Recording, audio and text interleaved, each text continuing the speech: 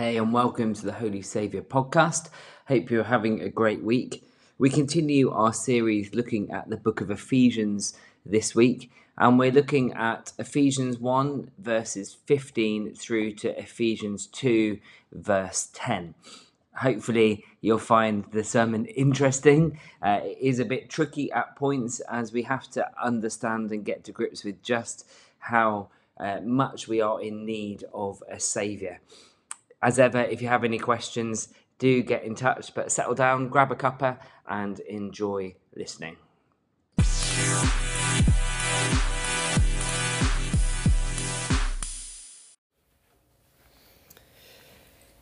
So we're in a preaching series at the moment where we're looking at the book of Ephesians, and we're going through a little bit at a time to try and explore what it might mean to us. It was Paul's letter to the Ephesian church, and it was an encouragement by Paul to the church to essentially say that God is calling them to a different standard of behaviour, to not follow the example of Rome, the expectation that they would be Roman citizens who would worship Caesar and further the empire and behave like everyone else. Rather, they're called to be ambassadors for Christ because, as we explored sort of 2 weeks ago, we have been chosen, we've been adopted and transformed by Jesus and filled by the Holy Spirit, which is just a foretaste of all that is to come. And so in the first chapter, it continues with a reminder that Paul is cheering on the believers and praying for them, that they may realise the extent of the hope they are called to have and the power that lives in each and every one of them. If you remember nothing else from today, hold on to this. The same power that raised Christ from the dead lives in you. The same power that raised Christ from the dead lives in you. That's what Paul is trying to remind them of. Has anyone seen The Lion King, stage version, or the film? Yeah, it's great, isn't it? One of my favourite scenes, and it's the bit that makes me cry every time, is this one. He lives in you. When Rafiki says, look, you need to look into the water and remind yourself, Simba, of who you are. And then he sees his father's reflection and his father speaks to him. It's beautiful. He lives in you. But you see, it isn't some Disney concept that we're thinking about today. This is the biblical truth that we're being encouraged to grasp hold of and remember. Because when we do, we will see mighty things happen. It's mind-blowing, really, that to think that the God who made each one of us, the God who raised Jesus from the dead, broke the chains of sin and death, lives in you and lives in me. Why don't we turn to the people next to us and just simply say, he lives in you. Remind them. Go on, be bold. I know it's not very British. Talk to one another.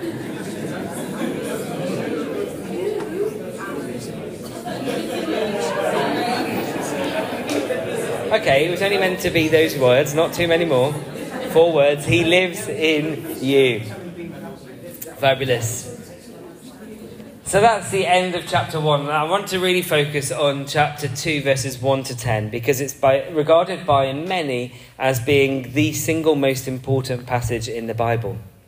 And it helps us, as we understand it, perhaps figure out whether we fully understand what the gospel is.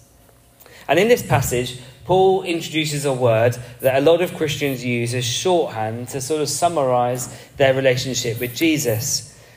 It's often a word that confuses people who don't believe, sometimes a source of ridicule, and sometimes it's a word that, if I'm honest, sometimes makes me cringe a little bit. But it's this word, saved.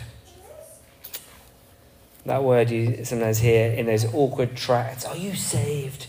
And you maybe even get like a big hand reaching out to drag you out of the water.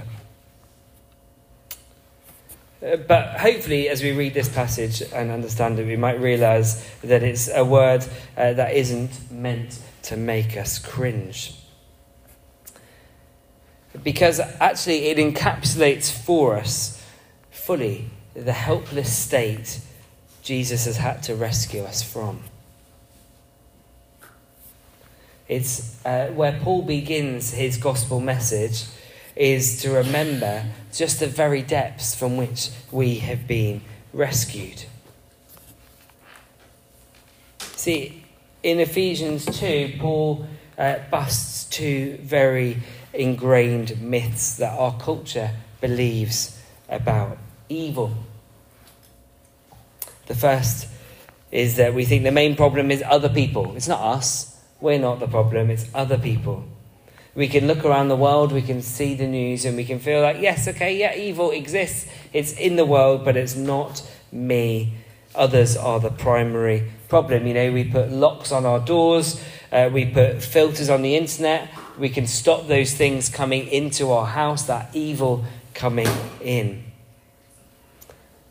Or we think it's people unlike us who are the main problem. Those who vote differently, dress differently, those who live their lives from a different perspective to what we would call normal.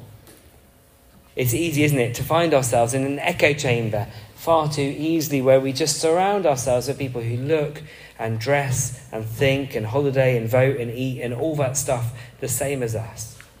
It's often one of the biggest challenges, I think, when trying to find a reliable news source to read. Because so often we find that our newsfeed is filled by those things that all just seem to agree with far too easily. We don't necessarily hear about the other challenging things. And the second myth is we believe with certainty, and this is certainly something that the society wants us to remember, is that we're not really that bad, are we? We're basically good people who get confused and lose our way. Or we're just weak. The famous psychologist Carl Rogers expressed the predominant thinking that has shaped our culture's view of man throughout the last century. He said that we're basically good, and our main problem is that we've lost touch with our inner goodness, and oppressive or distorting societal structures have obscured our goodness. He never does quite mention where perhaps those societal structures come from and who invented them. But we reject the idea of needing to be saved because we think we're not the problem, others are, and that we really aren't that bad. But you see, Paul, straight away in the first verse, blows that to pieces. As for you, you were dead in your transgressions and sin. Notice that word, you. You were dead in transgression and sin. Not other people, but you. There's only one category of people, sinner. And sin is a fatal disease that exists in the heart of every person. And that's the second word that challenges how our culture thinks of itself. Dead. Our problem is not that we're good people who occasionally lose our way and do bad things, but that we are spiritually dead. Many people think of sin as bad actions that we do, like stealing or lying and that kind of thing. But the word dead shows us that sin is not so much an action as it is a condition. Our bad actions are symptoms of our dead condition. Just like if we have the flu, you don't have the flu because you sneeze, you cough and you've got a fever. Rather, you cough and you sneeze and you have a fever because you've got the flu. We're not sinners because we sin because we are sinners. That's because, as Paul says, we are all spiritually dead. And it's a bit of a gory picture, but say there was a battlefield and there were 20 dead bodies in front of us. Some may look worse than others. Some may be severely damaged or barely recognisable. Others may show little to no signs of damage. Some may be advanced in decay. Others may not be. But it doesn't matter how they look. The important detail is they are all dead. New research shows that 100% of people who die, 100% are dead. They aren't partially dead or sort of dead or theoretically dead. They are dead. 100% of dead people are totally, completely and entirely dead. Wow. And because we are dead in our sins, no amount of religious behavioural change can fix us. Behavioural change only affects the outside, but they don't deal with the problems on the inside. We are all spiritually dead. We may smell okay for a while, and we may even learn to cover up the areas of stench in our lives, but we are dead. Aren't you pleased you came to church this morning? Wonderful. But it gets worse in verses 2 and 3. So, as for you, you were dead in your transgressions and sins, in which you used to live when you followed the ways of this world and of the ruler of the kingdom of air, the spirit who is now at work in those who are disobedient. All of us lived among them at one time, gratifying the cravings of our flesh and following its desires and thoughts. Like the rest, we were by nature deserving of wrath. You were followers of Satan. The core of Satan's rebellion is I will. And according to Isaiah, he said it 5 times. I will ascend to heaven. I will set my throne on high. I will sit on the mount of assembly. I will ascend above the heights of the clouds. I will make myself like the Most High. And as we've considered many times before, that is the main problem, perhaps the biggest problem of society is I. See, in the beginning we were made to praise God, bring honour and glory to his name, to walk in close relationship with him. But it all goes wrong because we chose I. The will of God was to be our highest pleasure, the thing that held the most sway in every decision we made. But other things rather than God become our master. We were supposed to carry out the will of God. Instead, we carry out the will of our body and mind. Our bodies say, have sex, or eat, or drink, or take it easy, or get angry, and we do it. Our minds say, make your own decisions, or do things your way, and we obey. This really is a cheery sermon, isn't it? We don't like to think of ourselves in these terms, but the fact is we are slaves to sin and dead. That is the condition we find ourselves in. We may consider that we don't have anything that bad, but the reality is, when we look around and see the numerous documentaries about people who have fallen from grace, those who are on a pedestal and have now had their inward character exposed, we can think we aren't all that bad. But I heard this story recently from someone who went to Rwanda. She said, we drove into the mountains to a Tutsi village that had been wiped out during the 1994 genocide. One Rwandan man stood at the very spot where his family and hundreds of people had been slaughtered. Through a translator, he described the horror of what he had experienced that day. I felt sick. Afterwards, we held hands on that spot and prayed. And I'll never forget when our team leader began her prayer. God, forgive me. The wickedness that drove men to commit these crimes is the same sin in my heart. I am no better, no closer to salvation, but for your grace. And this lady went on to say, I always thought I had a pretty boring testimony, but standing there on the scene of that massacre, I realised I'd been saved from the same depths of depravity as a mass murderer. You see, quite often we like to just jump to the good part, don't we? We want to just jump forward and say, yeah, we don't need to worry about that too much because of Jesus.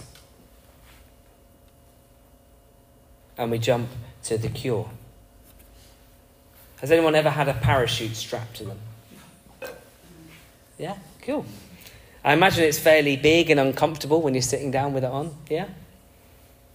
And when you're sitting on that plane, you feel rather uncomfortable. But if you knew that plane was going down, you'd not only put up with the inconvenience of having a parachute strapped to your back and sitting awkwardly, but you consider it the most valuable thing you had with you, and you'd be trying to convince everyone else to put on theirs as well, wouldn't you?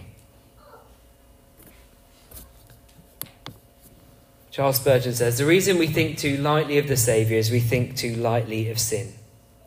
Only he who has stood before his God, feeling the rope of God's judgment around his neck, will be the man to weep for joy when he is pardoned, to hate the evil which he has been forgiven of. That's the problem. We now shift gear to the good bit. But because of his great love for us, God, who is rich in mercy, made us alive with Christ. Even when we were dead in transgressions, it is by grace that you have been saved. That one word, but. Yeah, it's a word that takes this sermon from a place of feeling pretty rubbish, hopefully, to a place of hope. But God, out of his great love for us, out of his mercy, he made us alive. It's all in past tense because Paul is referring to what Jesus already did on the cross. He's not talking about some gradual process of religious coming alive where we slowly become good and do what we should. He's talking about something that Jesus did once and for all in the past. On the cross, Jesus became our sin. He died a sinner's death. He was treated by God like he was a follower of Satan. And he bore our sin in our place. He lived the life we were supposed to live. And then he died the death we were condemned to die. Jesus did not merely die for us. He died instead of us. And God raised us up with Christ and seated us with him in the heavenly realms in Christ Jesus. Sorry, I like that bit there. God raised us up with him and seated us with him in the heavenly places. Again, it's past tense. We have been placed there. We can't be in a higher place even if we gave £1 billion or prayed 4 hours every day, or managed to go a whole decade and never sin. We're already in Jesus' seat, the highest place of honour. And when we pray, at the end of our prayers, we often say in the name of Jesus, as if it's a nice little rounding up thing. But the crux of the gospel is the fact that as we say those words, we are praying from his seat, praying based upon all that he has done, not because what we have done.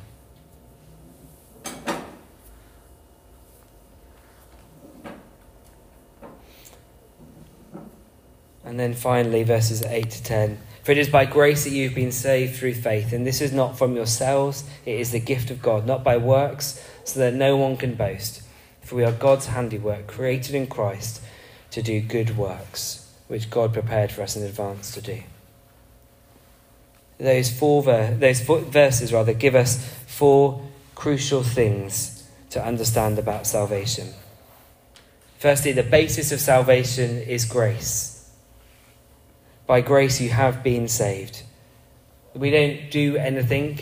Have been is passive. We don't do it ourselves. God does it. It's not based on reward or good behaviour. Secondly, the instrument of salvation is faith.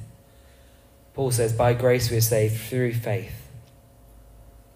Faith is not simply a religious feeling or becoming more Christian, or a rock-solid confidence in Jesus with no doubts. Faith is the hand that lays hold of Jesus. Faith is the belief that Christ has accomplished it all, just like he said he did, and simply resting our hope on that.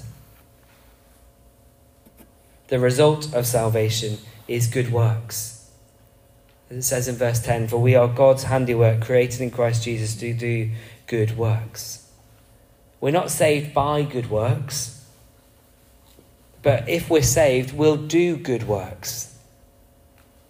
Because when we are saved, we're united to Christ, and he begins to infuse our life with his. There's no way to be hit by the force of grace and not be changed, I suggest.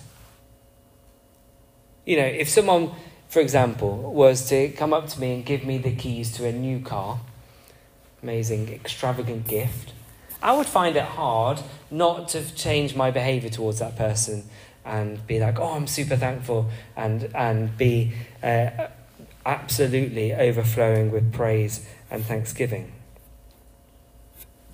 And it's the same with Jesus. You're saved by faith alone. But the faith that saves is never alone.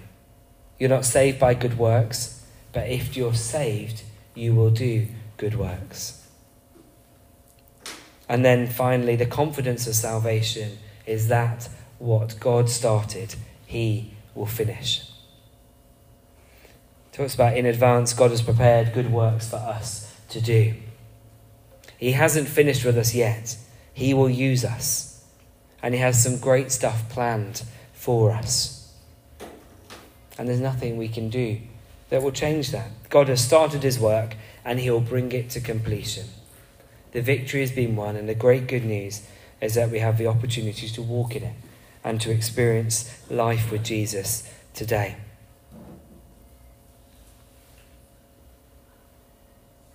And so that's the choice we have. Are we going to grasp hold of all that Jesus offers and gives us? In a few moments, we're going to share communion together.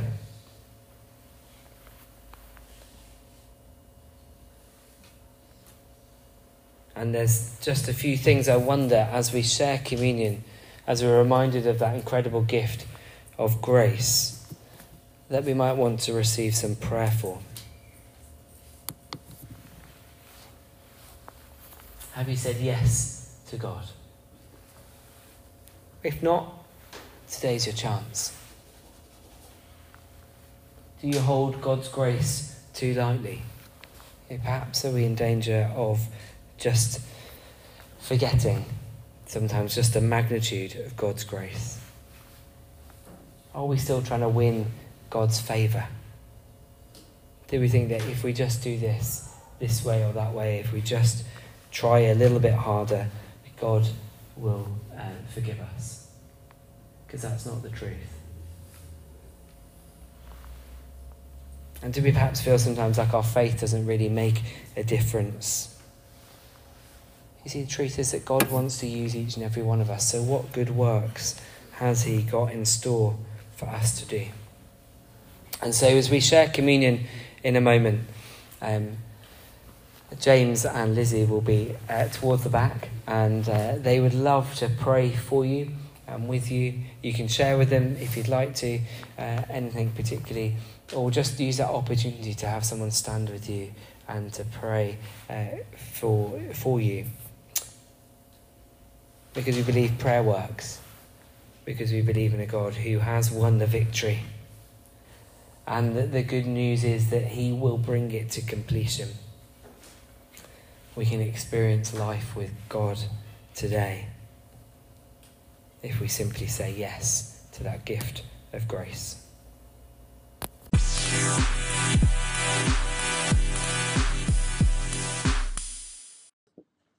I hope you found that helpful. If you've got any questions, would like to find out more, or perhaps want to explore faith further, simply get in touch with vicar@holysaviour.church or find us on social media. Take care, have a fantastic week, and we'll be back with Ephesians chapter 3 next week.